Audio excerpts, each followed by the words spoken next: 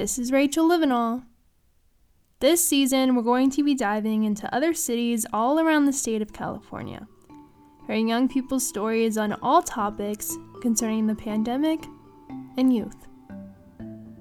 Today, we're going back to Pomona, as two young reporters give their take on the pandemic and its personal effects on their lives.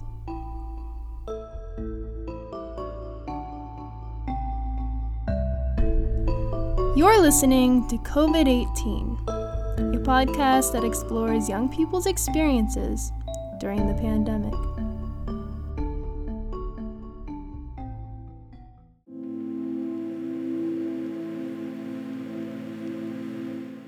Let me take you into the moment when I heard about the lockdown. How was the world responding? I think it was January 2020.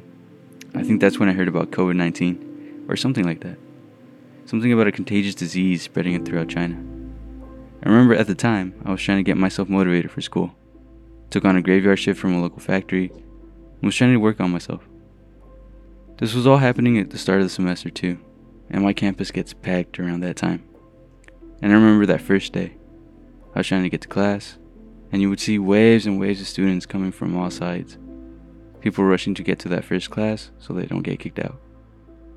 Folks buying their supplies, others waiting in line and searching for books, and others were just minding their own business, sitting at the tables, drinking coffee, reading texts, browsing their laptops. By February, I was seeking support from people around me, friends, family, and others, and I decided to see a school therapist to find out what I could do to keep myself motivated for school. I stopped going to classes, was not focused at school, kept myself committed to other projects. At the time, COVID-19 was declared a health crisis, but I kept no mind to it. March came quickly, and I found myself a little more motivated to continue school. I remember that last day when I was on campus. I haven't been on campus for the longest time. Everyone coming in and out of classes. Though not as crowded as the first day, the waves of students still sort of overwhelmed me. The day I decided to return, California was on lockdown the very next day. I was still at home, since I had no classes the day they announced the stay-at-home order. I was confused for the most part. I was not aware of what was happening. But I did feel the sense of urgency, and understood there was fear in the air. Hello everyone, my name is Samantha Zavalangulo, and I'm accompanied by Jonathan Alvarado. And we're here as part of the SEEDS team from the Pomona Students Union. Today we're going to have a conversation about COVID-19 and our specific individual experiences with the pandemic itself. And we have a couple questions today. The first one is going to be, what were your first thoughts when the pandemic was announced? Where were you? Describe the feelings and emotions you went through. When I heard of the coronavirus, as there was none at the time, was on Twitter. It was one of the things that was trending. And I think this was back in December, probably like New Year's. It's like, oh, the coronavirus is trending. It's becoming, a really spread virus in China. And like it just, I processed it and it went, to the back of my mind. I didn't really think much of it. I mean, it's in China, right? And I guess I didn't process what globalization is now. And, we're all really connected countries, a lot of travel, commerce, trade. Fast forward to March. Everyone's talking about the coronavirus. And at that point, I believe it's taken Italy, France, Germany, those big European countries, right? And you're always thinking it's not going to reach us over here. We hadn't had any big cases. And then later, 2 weeks later, a week later, we have this case in Pomona. And this lady actually dies from it. And that's when everything kind of stops.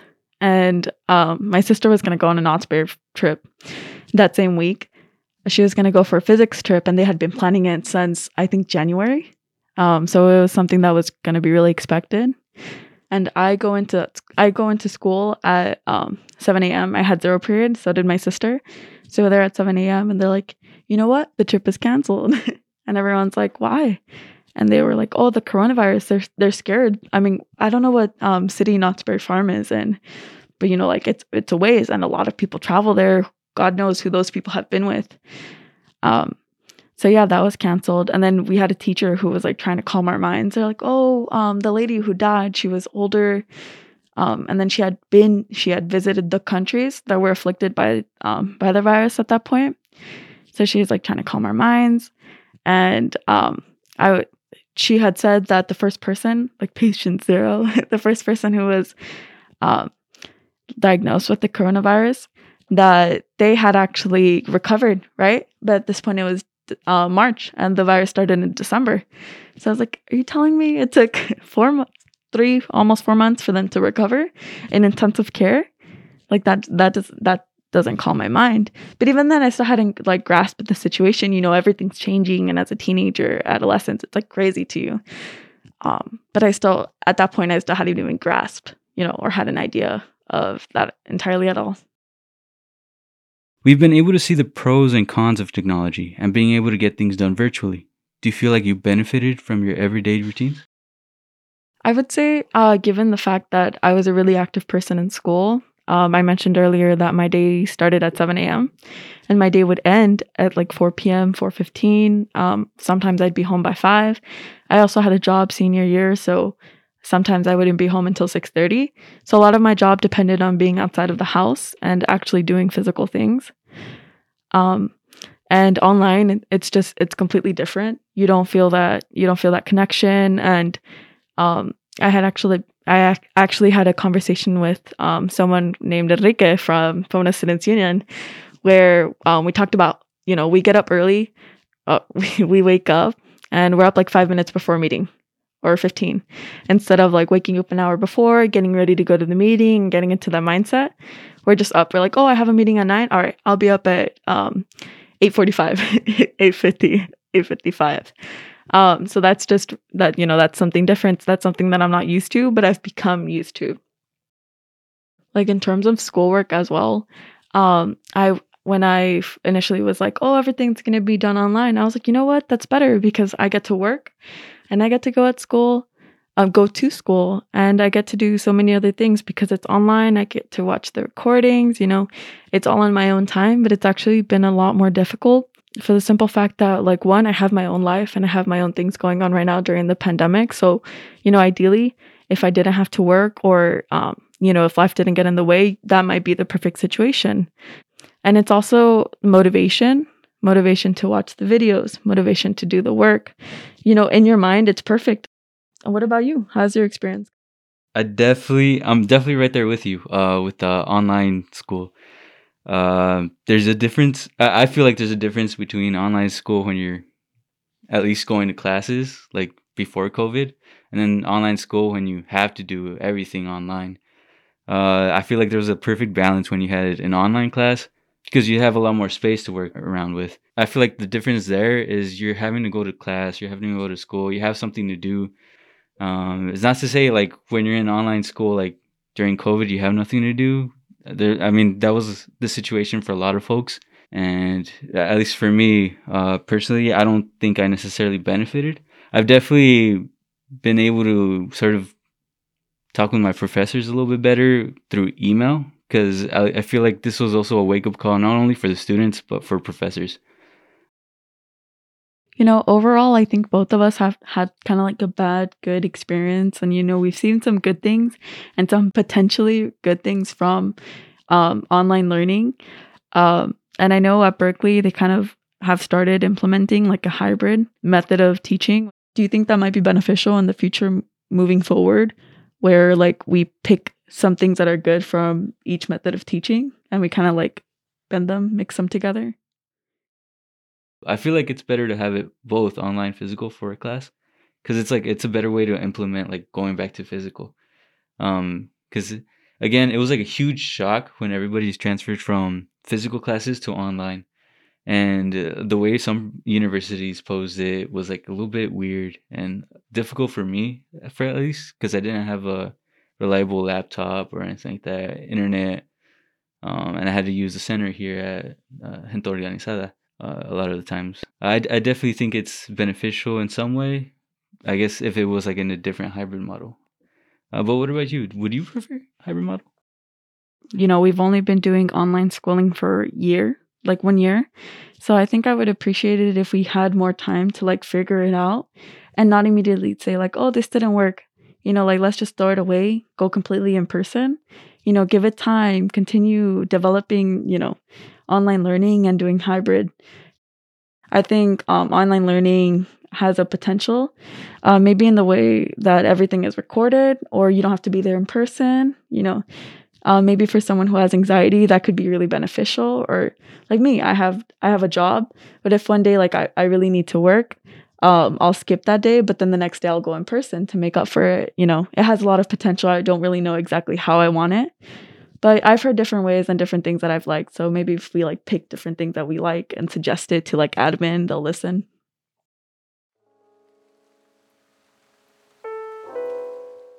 Late into my 10th grade year, my mom became a cashier at a small grocery store in Pomona, California. Being a cashier seemed like a simple job, but the COVID-19 pandemic brought it to new light as an essential job. At work, my mom would be surrounded by many people who would constantly criticize the store. Given that it was the beginning of the pandemic and no one knew much about it, there were many people who spoke on the subject as if they knew everything. She would get constant comments like, "Have you met anyone who has gotten sick or died?" And the reality was that we were lucky, because as a family, we took great precaution, unlike many in our community at the time. Our only contact was through my mom's work, and this frustrated her because she always felt like, as a society, we have a social responsibility to come together and support one another, especially during the hard and unprecedented times. Yet despite that, many people were being divisive, often inserting their unwanted opinions and not doing their part in social distancing. She would hear about people who would attend parties and then find out that many of them were sick, which later resulted in the death of family members. Meanwhile, in our household, we wouldn't even leave the house to go on a walk. It was a frustrating experience for her not being able to correct people for their ignorance. This was reflected in our home life because we were constantly practicing social distancing and not going out. My sister and I were highly irritable, and as teenagers who used to have an active social life, like school and other activities, the change of this new routine was difficult. My mom would get exhausted, and you could tell that she had a million things racing through her mind. Sometimes she would be frustrated that I didn't want to get a job because of the pandemic and how I wouldn't want to be the cause of exposure for my family. It was clear to me that people had died in China, Germany, and other European countries, so why was it difficult for people to understand? The different perspectives on the pandemic led to many debates between my family. Not to mention that during the first stages of the pandemic, many of the stores were being left empty because people were panic buying. My mom is a single mom, and luckily she has a boyfriend who has consistently helped us out during the tough times, but that didn't stop her concerns entirely. Where was she supposed to get eggs, tortillas, or toilet paper? In all fairness, no one knew what a lockdown was going to look like, and it was completely different from what panic buyers were probably anticipating. But as the main provider of a family, she was becoming more and more concerned. 1 year later, my mom had to make the difficult decision of leaving her work. The stress and the physical toll on her had become too much for her. This is one story of millions of essential workers. I have learned that essential workers are vital to our society, especially through the pandemic. Pre-pandemic, it might have initially seemed like a starting job, which to some it might be, but the past year has definitely demonstrated to my mom, myself, and many others that it is a necessary role and should be valued more.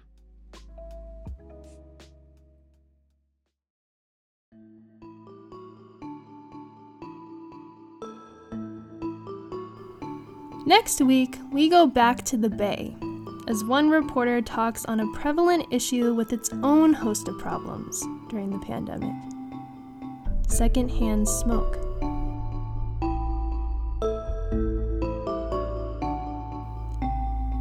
This is a production of Gente Organizada and Youth Leadership Institute.